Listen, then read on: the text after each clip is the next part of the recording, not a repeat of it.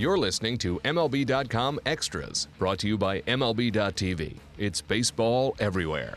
Hey everyone, Tim McMaster here along with Bryan Hoch, our MLB.com Yankees reporter. And man, the Yankees have been busy. They were busy right before these winter meetings started, and it has continued here, and they've kind of stolen the show. We're recording this on Wednesday. No big moves yet, so I'm still expecting one, but they certainly owned Monday and Tuesday. Let's start with Monday.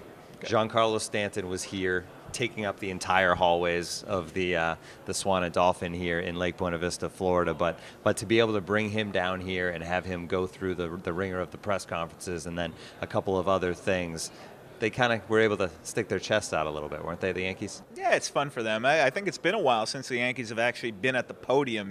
The past few winter meetings, they've had stuff that they've worked on here and laid the groundwork. But to bring in the big prize acquisition, Stanton, you parade him in front of the national media, get the photo ops there. He's standing in front of the screen.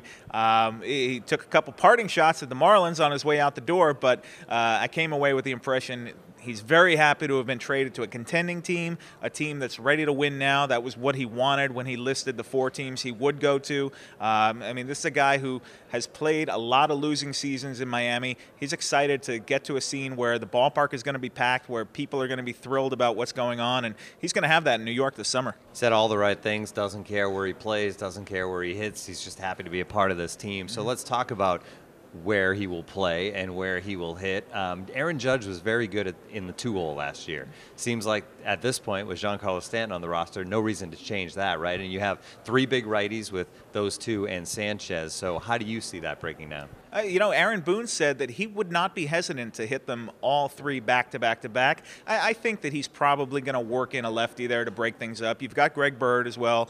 Didi Gregorius can hit for power. I think that you can spread that around a little, but I don't have any problem with Judge and Stanton hitting back-to-back. That is just a nightmare for opposing pitchers. I can tell you, especially a left-handed pitcher, I wouldn't want to face them. I think that that is going to be a massive power show. And the one thing that really impressed me last year with Judge was his ability to take a walk. He wasn't chasing a whole lot out of the zone. I know he went into that 6-week tailspin where he did, but for the most part, he wasn't afraid to take a walk and pass the baton, especially with Stanton hitting behind him. That is a really dangerous setup, and I think it's something Aaron Boone's really going to look at. It's scary when you think back to the All-Star game in Miami and the home run derby, and you had Sanchez knock out Stanton, and then Judge wins the thing, and now they're all in the same lineup. It's frightening for really everybody in that division. And talking to the other teams, the writers from the other teams in that division, other than the Red Sox, you almost got the feeling that it almost changed their outlook a little bit. You didn't hear anything about Manny Machado trade rumors, and then that happened, and now you hear it. It seems like a big move like this has impacted the entire American League East. Yeah, I think it has to, and I've heard people talking about the Yankees as now favorites in the American League East, and this is a team, remember, they only won 91 games last year. They were not expected to contend, so we all made a big deal about it, and it was very surprising. They were ahead of schedule, but this was a wild card team last year, not a division winner. Boston won the division. Does getting Stanton and putting him in the heart of that lineup, put them over the top and make them now the leader in the clubhouse, so to speak. I think you have to put them right there. There's certainly more that Brian Cashman wants to do. They're setting their goals on a starting pitcher. They now have a couple holes in the infield to figure out, but I think you put that lineup up and down 1 through 9. You match that against any in the game, I think you take your chances with that. You mentioned the openings in the infield, and one big reason is the trade that they pulled off on the next day here, and that's Chase Headley goes to San Diego along with Brian Mitchell. They get Jabari Blash back, but the key to that doesn't really have anything to do with Jabari Blash. It's $13 million on Headley's contract that they were able to send away as they try to get under that luxury tax despite having Stanton's contract. Right, and that was a big avenue for Hal Steinbrenner. He wanted to see a path to 197, to get under that, reset it, and take a run at the offseason next year. It doesn't necessarily mean the Yankees are always going to be under, but this was their opportunity. It's right here, right in front of them to reset that luxury tax. They've been paying millions upon millions for years now.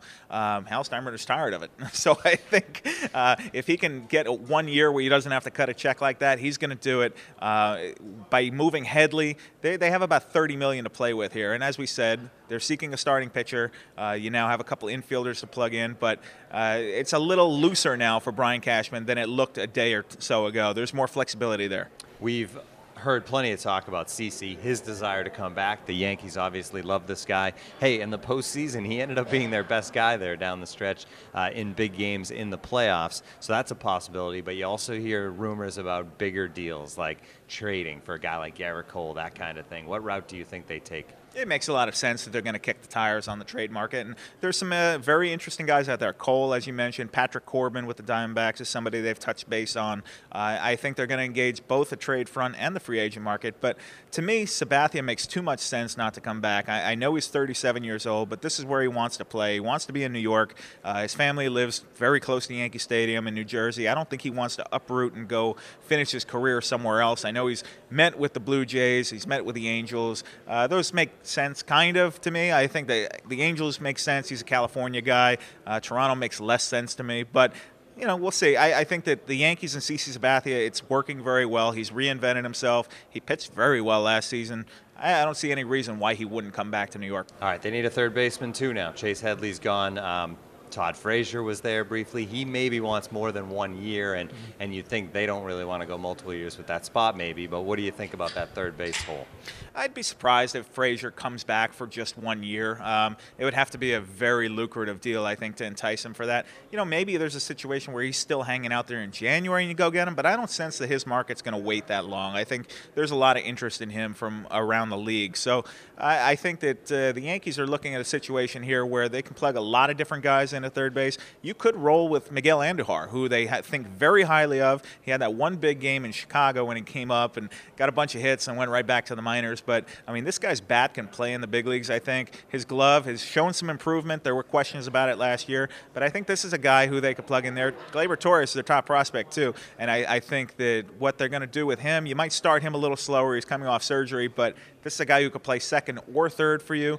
Maybe he starts the year in the minors. But I think by May 1st, he's probably in New York. Yeah, he's a guy, obviously, it's Tommy John surgery, but it was on his non-throwing arm, and he's not a pitcher, so it's a completely different situation than if you have a pitcher go down with Tommy John surgery. That said, it felt like he was playing so well the last couple of years in the minors, flying up that system, that he was going to be ready to go late last season and maybe a factor on a team that was in the race.